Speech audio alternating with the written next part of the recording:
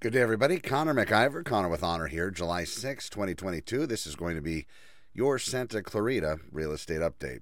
We're going to look at inventory currently, and we're going to also talk about some trends that have been happening here in the last couple months that have done a pretty good job dissuading sellers, also slowed the buyer drive a little bit. We do have extra inventory on the market. And by extra, I mean somewhat closer to normal inventory. If you look at a historical inventory amounts, typically it takes about 6 months. This is known as what's known as absorption rate. 6 months to get from the current amount of listings to zero if none were added to the market. That's a typical market. Right now we're looking at half a month to a month to deplete that inventory, maybe embarking now on 2 months because we have the additional units. So now 474 residential properties are listed active for sale. Of those, there are some coming soon. That's 18. When you see those properties online, you're going to have a tendency to want to jump on them. I'll tell you this, don't panic, because in 99.9% of the time, those real estate sellers out there, the people I list and sell homes for, they want to wait. They want to wait till they get complete market saturation with the advertising and marketing plan that I put together for them on a personal level. Also for the residents, actually, we get that out there, put on the market, and then we want that complete exposure. Once that happens, then we're able to gauge better how the pricing strategy was, and usually before we have a great idea what's going to end up happening, because there's plenty of comparables and market data to compare the residents with that I've listed for sale and put out there in the world to be sold. The best possible option for that particular seller.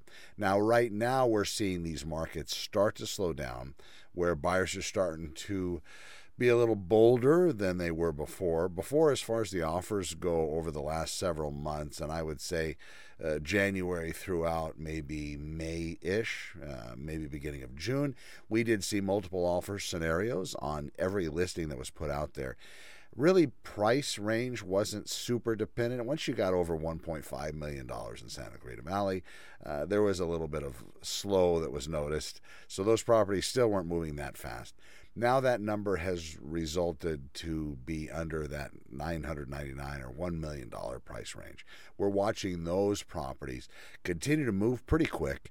But again, that additional inventory, or the inventory that we haven't seen for a very long time, bringing us up in the 470s now, whereas 3 months ago we were in the 230s, 240s, we can see that it has slowed down the market quite a bit.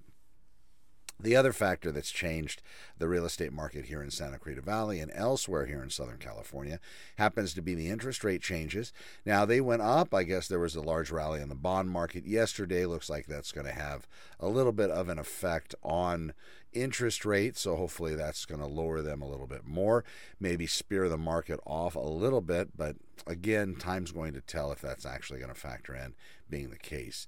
The other thing too is we're going to continue to see more listings added over the next couple months, and then usually we see that fall slowdown start to happen in real estate. Might be a good time to look for those deals out there, but it's going to depend on the sellers, of course, because a lot of the sellers are not testing the market, but they really wanted to get the height of it, and they're now curious, I hope I didn't miss it, because we are seeing a lot of properties start to have price reductions, not moving nearly as quickly as before. We're also watching as the sellers are starting to make particular allowances that they weren't willing to make before, i.e. in paying closing costs or contributing to closing costs for some of the real estate buyers. Also the sellers themselves accepting contingent deals, which didn't happen before. And in plain terms, that basically means that particular buyer has a house to sell or some other thing that they have to get done prior to them being able to finish and close on the seller's listing.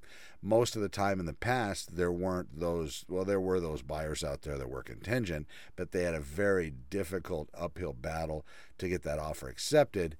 And for the most part, their property, their property had to already have been in escrow in order for the sellers to even entertain a contingent offer on the house having to be sold. Something to look at if you are a seller out there. Make sure that you're looking at all the information, all the data. Your agent should be able to pull that so you're not surprised or blindsided. They should be able to explain to you the whole process. Same with you real estate buyers out there. When you do sit down with your agent, they should be able to cross all the T's and dot all the I's for you and give you those scenarios so you don't get blindsided as well by any part of the process. Now, of course, we did have this last week, we were able to get an offer accepted for a client. Everything was well in the world. The client had changed their mind. What ends up happening with this, and for whatever the reasons were, at the end of the day, the question always is, am I going to get my deposit back? And the answer to that question depends on contract and those time frames.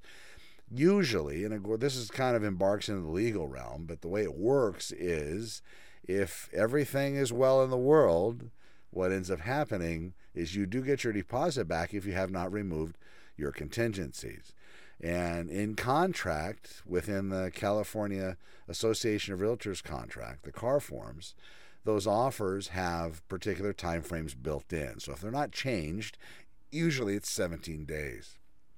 So the buyer has 17 days to complete all their investigations, get all their paperwork, do all their due diligence, get their loan approved, the whole 9 yards. That's usually what that is, 17 days. In an aggressive market like we're seeing up until very recently, we saw those time frames shrunk quite a bit. 10 days, 12 days, 14 days, kind of dependent on the offer being written.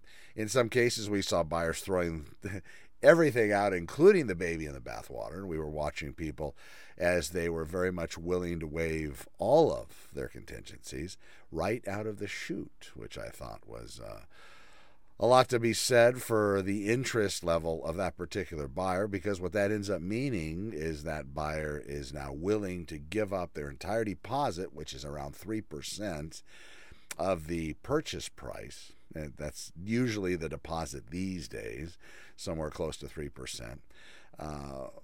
And just willing to give that up even if they change their mind within the first couple of days. That's a lot, instead of adhering to contractual timeframes or even shrinking them. But again, these are buyer dependents. That's what the buyers want to do, so they get to do it all day long. That market is starting to slip by, and I believe we're now in a totally different real estate market than we were even a month ago, a month and a half ago. Watch out for the market. Keep your eyes posted on me. I am Connor with Honor. I'm more than happy to help. Please let me know when you're ready to sit down, have a discussion. We can do it here in my office or wherever, and discuss your real estate needs and figure out the best way to get your real estate either sold or help you buy a house here in Santa Clarita Valley or elsewhere in Southern California.